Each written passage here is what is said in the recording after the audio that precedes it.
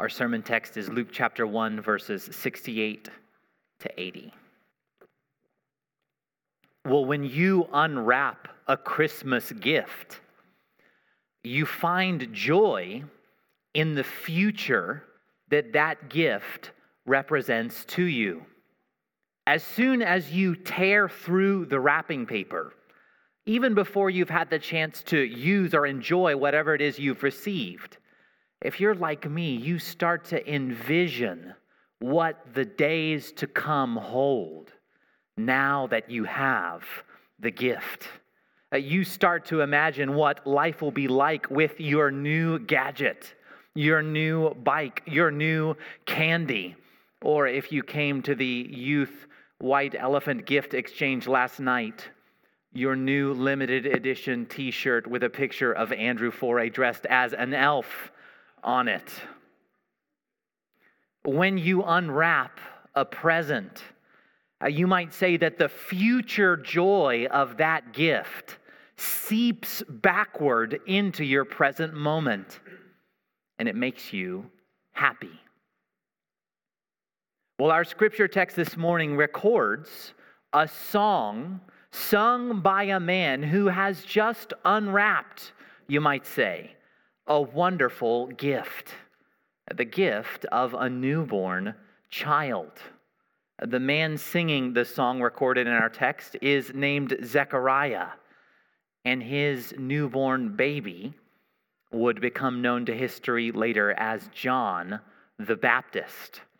Our sermon text this morning records Zechariah's prophetic song as he praises God, not primarily for the child that he's just received, but for the future that he knows that child's arrival signifies.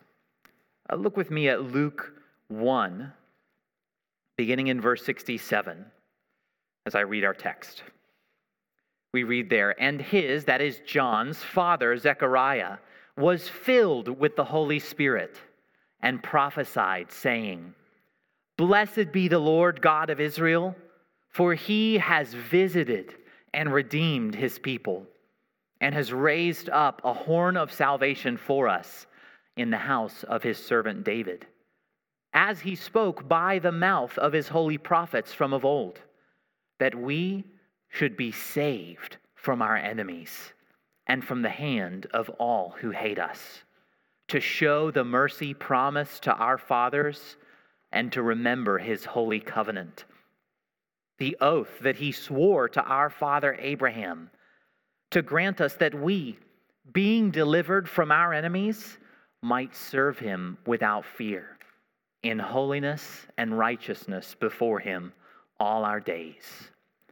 And you, child, will be called the prophet of the Most High, for you will go before the Lord to prepare his ways, to give knowledge of salvation to his people in the forgiveness of their sins, because of the tender mercy of our God, whereby the sunrise shall visit us from on high, to give light to those who sit in darkness and in the shadow of death, and to guide our feet into the way of peace."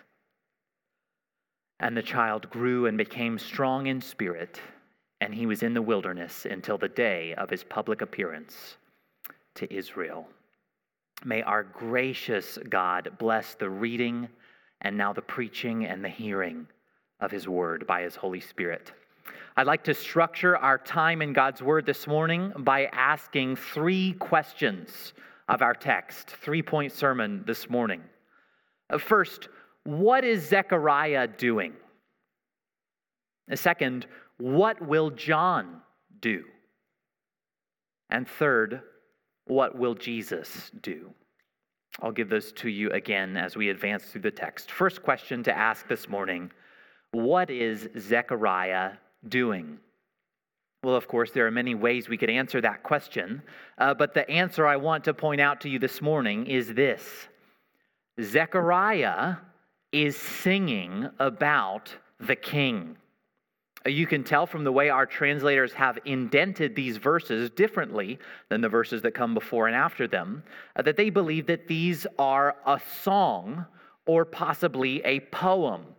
And that matters because songs and poems are a special kind of speech loaded with meaning, images, and emotion. In our text, Zechariah is not just saying something, he is celebrating something. And we might expect that Zechariah would be singing about or celebrating his newborn son, John. But it's very clear, isn't it, just from reading through the text, the main thing that Zechariah's song is celebrating is the arrival of God's promised king, the Son of David. Look how Zechariah begins his song there in verses 68 to 80. He says, "Blessed be the Lord God of Israel, for he has visited and redeemed his people and has raised up a horn of salvation for us in the house of his servant David, as he spoke by the mouth of his holy prophets from of old." From of old, Zechariah says, God's holy prophets have all promised with one unified mouth that God would raise up a source or a horn of salvation in the house of King David. We read one such promise in our Old Testament reading earlier in the service this morning from Psalm 132.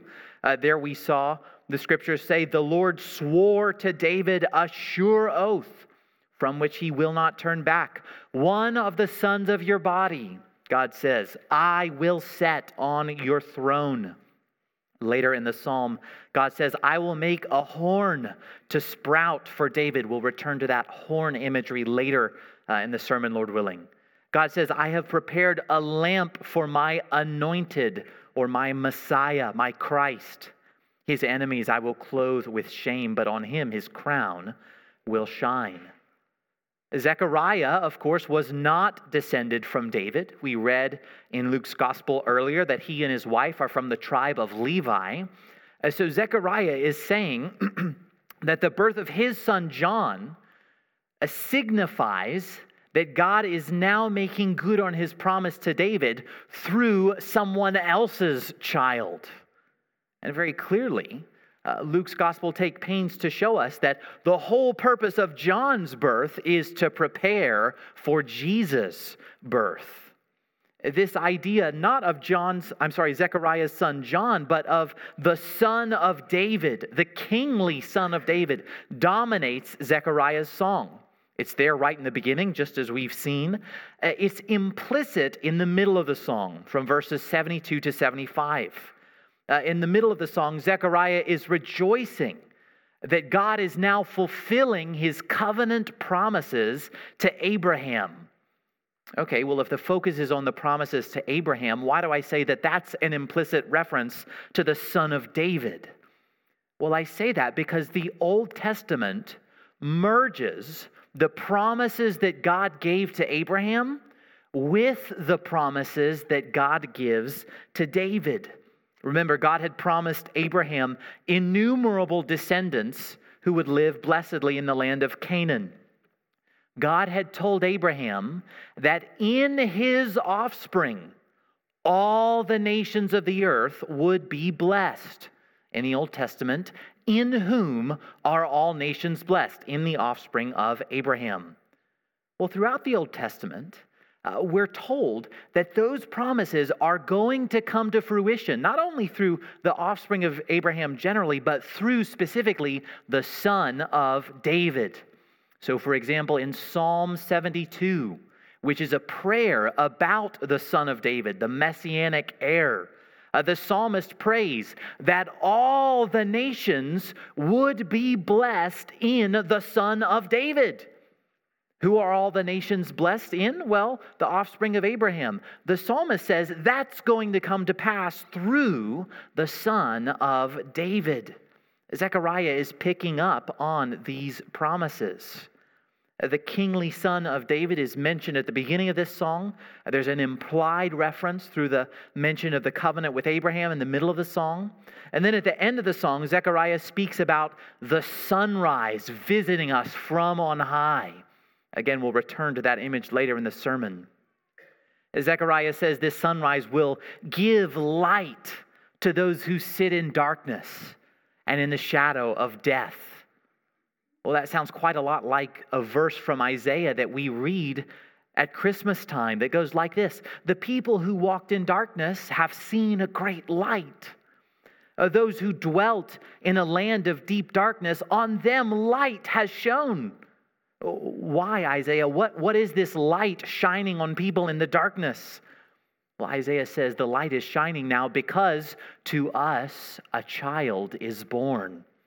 To us, a son is given. Isaiah says that this child will sit where? On the throne of his father David and reign over his kingdom. What is Zechariah doing in this passage? Well, from start to finish, he is singing about the king, about the son of David. Friends, here's why this matters. Zechariah is finding joy in something beyond his immediate personal circumstances. Zechariah is concerned with more than just how it's going for me right now.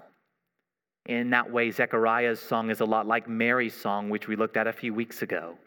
If I were Zechariah in this moment, this is the only song that I would have bandwidth to sing.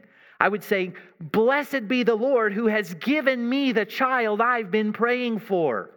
How difficult, how painful it has been for my wife and me to be childless all these years, but now I have a son. And he is like sunshine to my life. I am thrilled to hold him. I can't wait to watch him grow. I thank God for this son. That's the song I would sing. And you know what? There's actually nothing wrong with that song. That's a really good song. There are songs like that in the Psalms. But the testimony of those who have had a child, the testimony of those who have ever unwrapped any kind of earthly gift, is that as wonderful as these things are, they are not solid foundations for our joy and our peace. Friends, listen, it's good that we would rejoice and even sing about God's earthly gifts to us. It's good that we would be happy about good circumstance. It's good that we would mourn our difficult circumstances. It would be wrong not to. But listen, if the thing that makes your heart sing is here on earth, then your joy and your peace will be terribly fragile. Saints, this is one of the reasons it's so important that we gather to worship every Sunday, because our hearts need to be recalibrated to sing about the King. Sunday after Sunday, we need to get together and sing about King Jesus, to remind ourselves that we have stable joy in all that God has promised to us in the Lord Jesus. As we ride the ups and the downs of life in a broken world, our hearts need a song more stable than our circumstances. And Zechariah's song this morning invites us into the secure joy of worshiping King Jesus, of considering, celebrating, singing about all that he is and all that he's done. Zechariah is doing what we've done this morning, what we do, saints, every Sunday. Zechariah is doing, saints, what I hope that you do on your own in private every day as you spend time in God's word and in prayer. Zechariah is singing about the King. The second question to ask of our text this morning: what will John do? Well, John is a newborn baby when Zechariah, his dad, sings this song. So he doesn't realize that he only gets 2 verses in his dad's song, as opposed to the 10 that Jesus gets. But we can assume that even if John knew that, he wouldn't mind. Because what we see in Zechariah's prophetic song that John will do is that he will point to the king. What is Zechariah doing? He's singing about the king. What will his son John do? He will point to the king. There in verses 76 and 77, in this tender, beautiful moment, Zechariah speaks to his baby son John about the role that he'll play in the events that are unfolding. Look there in verses 76 and 77. Zechariah says, "And you, child, shall be called the prophet of the Most High, for you shall go before the Lord to prepare his ways, to give knowledge of salvation to his people in the forgiveness of their sins." Well, what does it mean that John will go before the Lord to prepare his ways? Well, all 4 Gospels, Matthew, Mark, Luke, and John, speak about the ministry of John the Baptist. And all 4 Gospels tell us that John did basically 2 things. First, John called people to repent from sin. And that was the point of John's baptism. John's baptism was a sign of the cleansing that God's people needed and would receive if they would turn to him in faith and repentance. John called people to repent from sin. The second thing that John did was that he drew attention to Jesus. Before Jesus was on the scene, when people started to wonder whether John himself might be the Christ, one of the Gospels tells us this: John, quote, confessed and did not deny, but confessed, "I am not the Christ." John consistently drew attention away from himself toward Jesus by saying things like this: "After me comes he who is mightier than I, the strap of whose sandals I am not worthy to stoop down and untie." John says, "I baptize you with water. He will baptize you with the Holy Spirit." When Jesus arrives on the scene, John directs everybody's attention to Jesus. He says things like this: "Behold the Lamb of God who takes away the sin of the world." John the Baptist, although he appears in the New Testament, has been described as the last of the Old Testament prophets. There's a sense in which the ministry of all the Old Testament prophets is recapitulated in John. Right? What did the prophets do? They called people to repentance, and with one unified mouth, they predicted the coming of the Son of David. Zechariah is saying John is going to do exactly that. John will point people to the King. Franconia Baptist Church, that's what we're called to do now. Who now has been entrusted with the witness of the apostles and the prophets to the Son of David? In other words, who has been entrusted by God with the message of his word? That's us. That's the church. None of us is John the Baptist. But like John, we have been given the honor of spreading the knowledge of salvation in the forgiveness of sins by pointing to King Jesus. I mentioned earlier that Marcus and I have just spent some time in Turkey and in the United Arab Emirates visiting some of our missionaries. Well, on our second night in Turkey, I was massively jet-lagged and could not sleep. But I didn't want to wake Marcus up, so I went down to the lobby of the hotel where we were staying to work on, in fact, this sermon. It was like 1:30 a.m. when I started.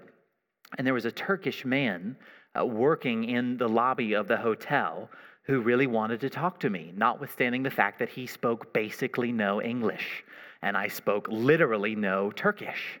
And so he gets his phone out and he starts using Google Translate. He comes over, sits down, and starts typing things into Google Translate. And I'm on my laptop, so I said, okay, here we go. So I start typing things into my laptop on Google Translate.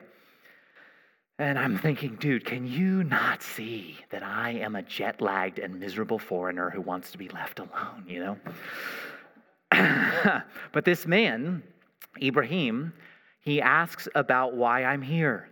And I tell him, well, I'm a Christian pastor, and I'm visiting my friend, another Christian pastor, Andy Johnson, to encourage him and to worship with him on Sunday. And Ibrahim tells me that he is a Muslim. And I'm thinking, okay, surely Google Translate does not give me a sufficient connection with a total stranger to speak about matters of eternal importance at 2 a.m., right? Surely I am off the hook for not evangelizing this man because we literally don't speak the same language. But as the conversation continues, I ask Ibrahim, do you know any Christians? And he says, no, I don't. Ibrahim does not know anyone who can give him the knowledge of salvation in the forgiveness of his sins by pointing him to Jesus. So for an hour or two, we use Google Translate to speak with each other about Islam and about Christianity, and I really try to make the conversation about Jesus. At the end of the conversation, I give Ibrahim my super cheap English Bible, and I tell them that I'll pray for him. Friends, as I tell that story, I'm so aware that is not job done sharing the gospel with Ibrahim. Ibrahim needs more than a stranger at 2 a.m. on Google Translate. Ibrahim needs Christians in his life to point him to Jesus. Friends, that's why it's not a foolish sacrifice that the Johnsons and the Snyders and the Rochesters have left their homes to serve churches in less comfortable places so that people who otherwise might not hear about Jesus might be pointed to him and might find the knowledge of salvation in the forgiveness of their sins. So, brothers and sisters, if you've been saved by Jesus, who in your life might God want you to speak with about Jesus? Who in your life might God want you to point to the King? Friends, what a wonderful thing to pray about. Christian, pray that God would give you opportunities and courage and wisdom and love to open your mouth and speak about Jesus with those in your life who don't know him. If speaking with others about Jesus is not something that you feel you're able to do, brother or sister, why not talk to another Christian about that? Find someone in the congregation and say, hey, I want to grow in this. Do you do this? How do you do this? How can I grow in this? Our sister Suzanne has done a wonderful job of curating resources about how to share your faith in the Franconia Baptist Church library.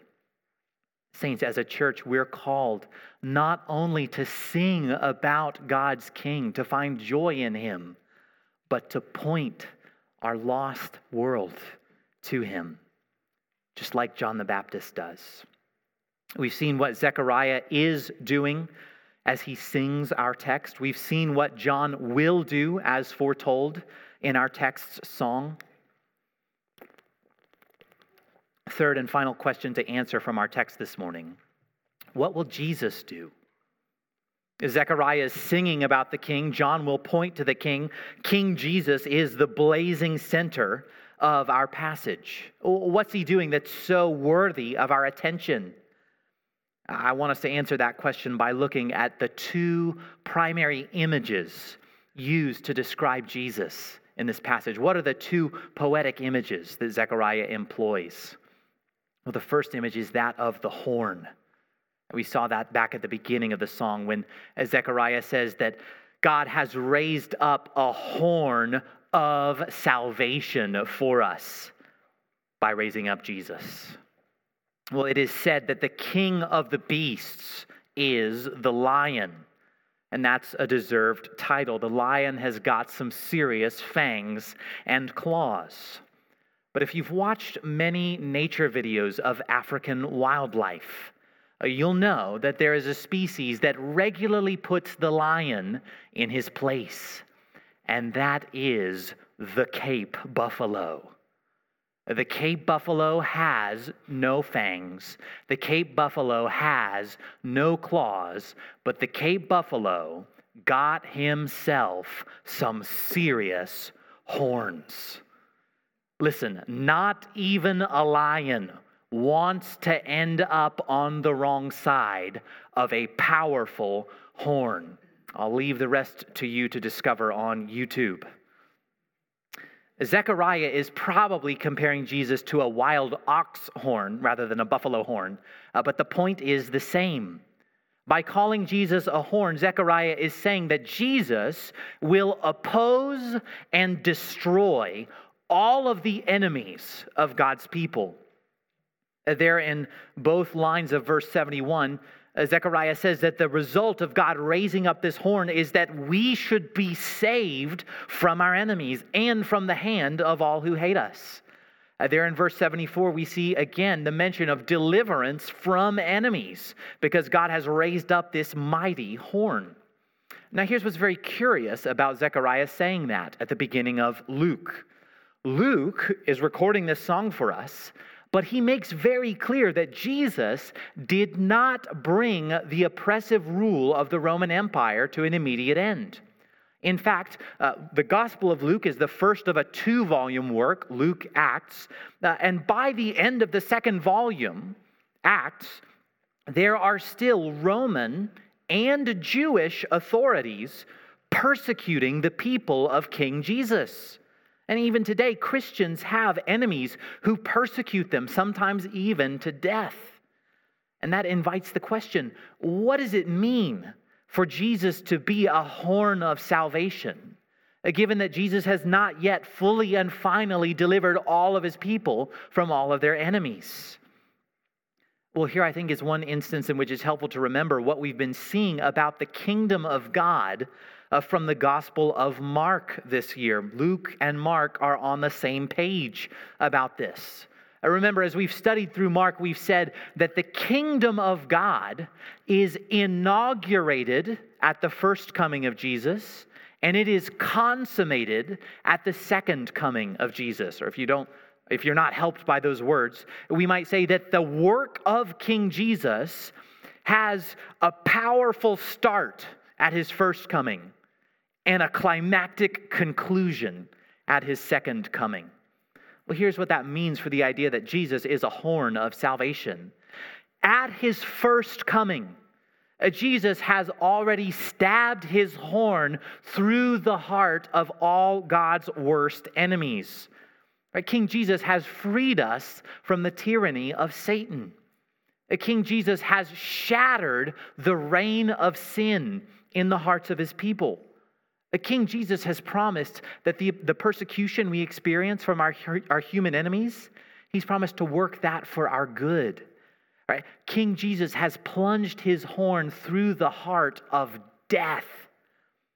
Death is not the end of the story for the Christian because Jesus is the horn of salvation who died and rose.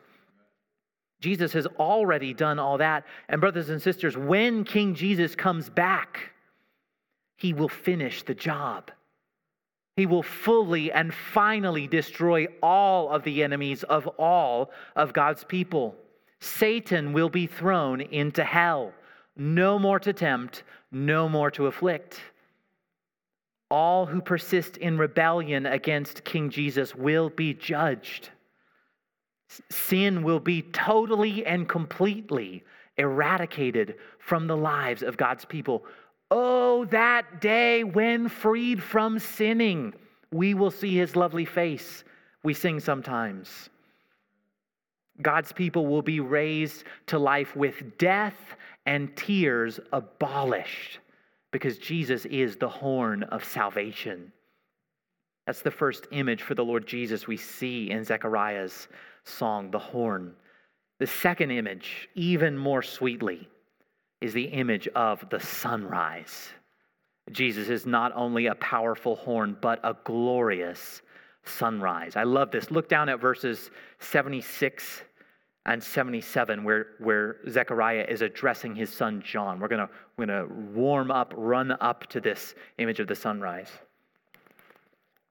There in verse 76, Zechariah tells his son, "And you, child, shall be called the prophet of the Most High, for you shall go before the Lord to prepare his ways, to give knowledge of salvation to his people in the forgiveness of their sins."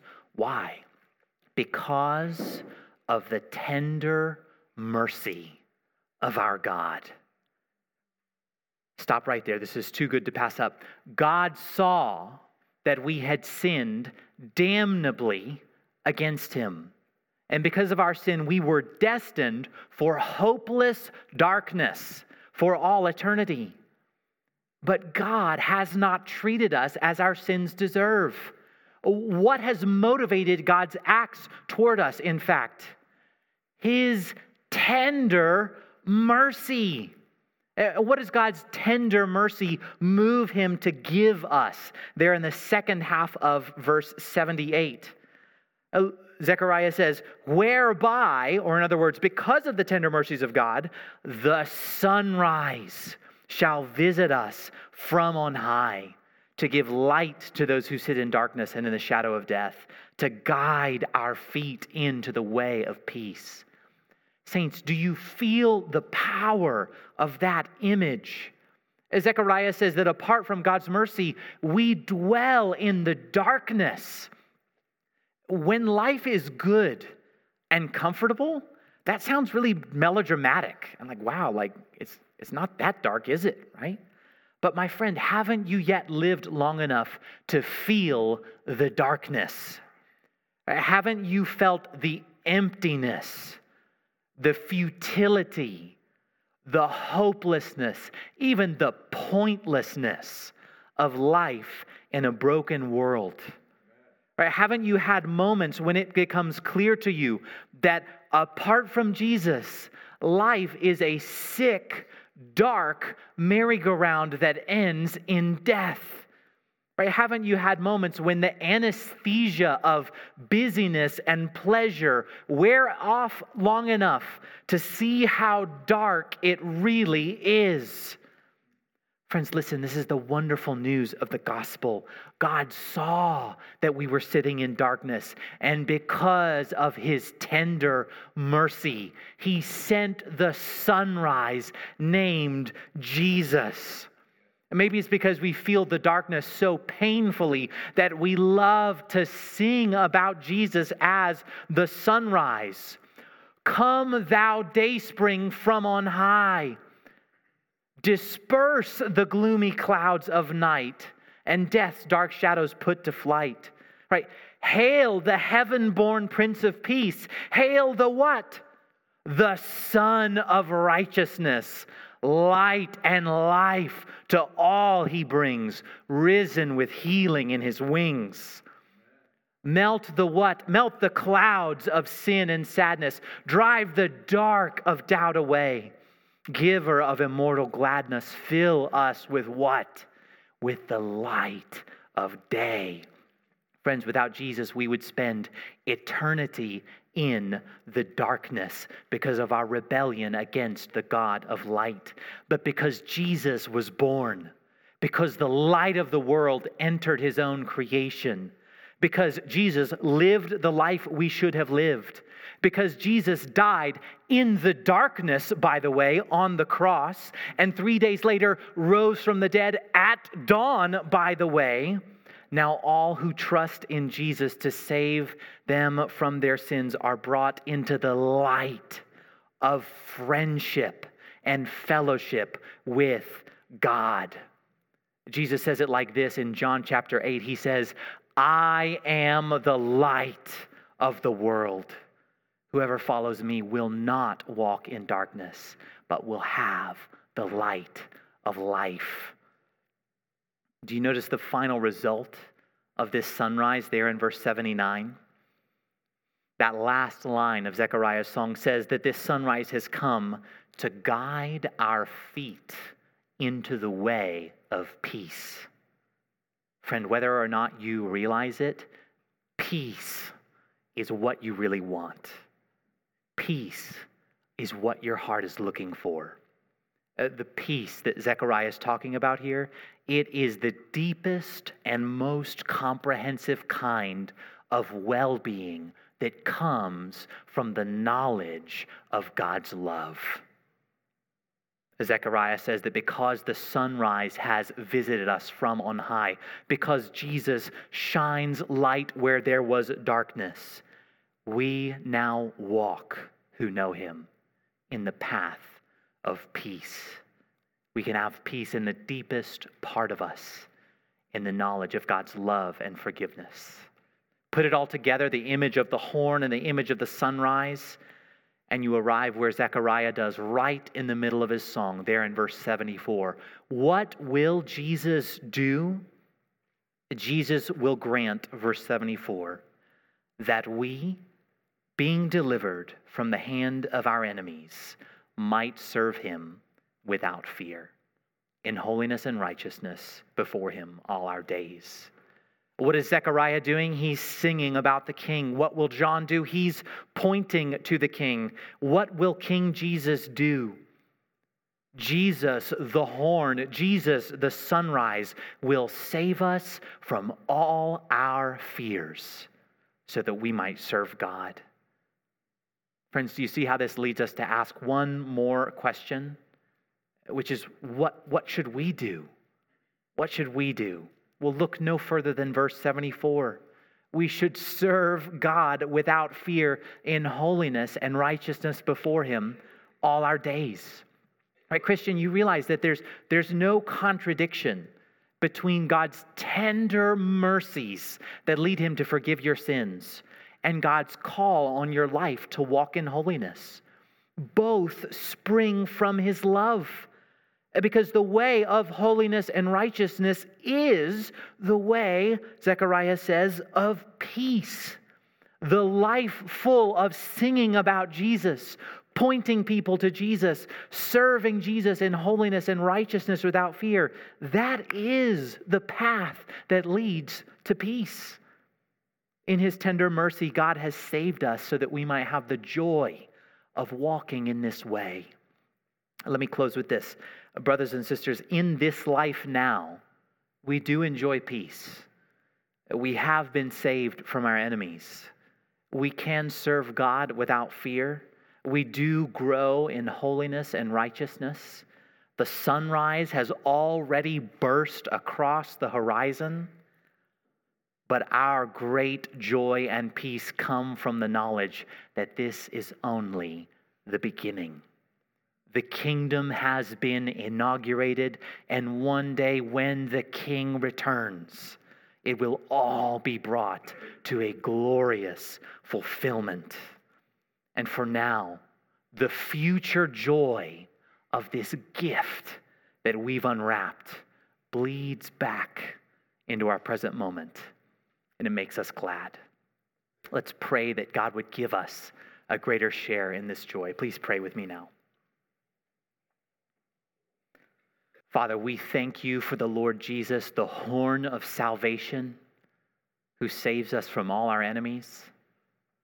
We thank you that because of your tender mercies, the sunrise of Christ's redemption has visited us from on high to bring us out of darkness, to bring us into the light of fellowship with you, the living God. Lord, we pray that you would make us people who every day of our lives sing this song, whose joy is rooted in who Christ is and what Christ has done. Would you help us to be people who gladly, lovingly, boldly point to the King, that more and more people might find the way of peace in the knowledge of salvation and the forgiveness of their sins through Christ. We ask all these things in his name. Amen.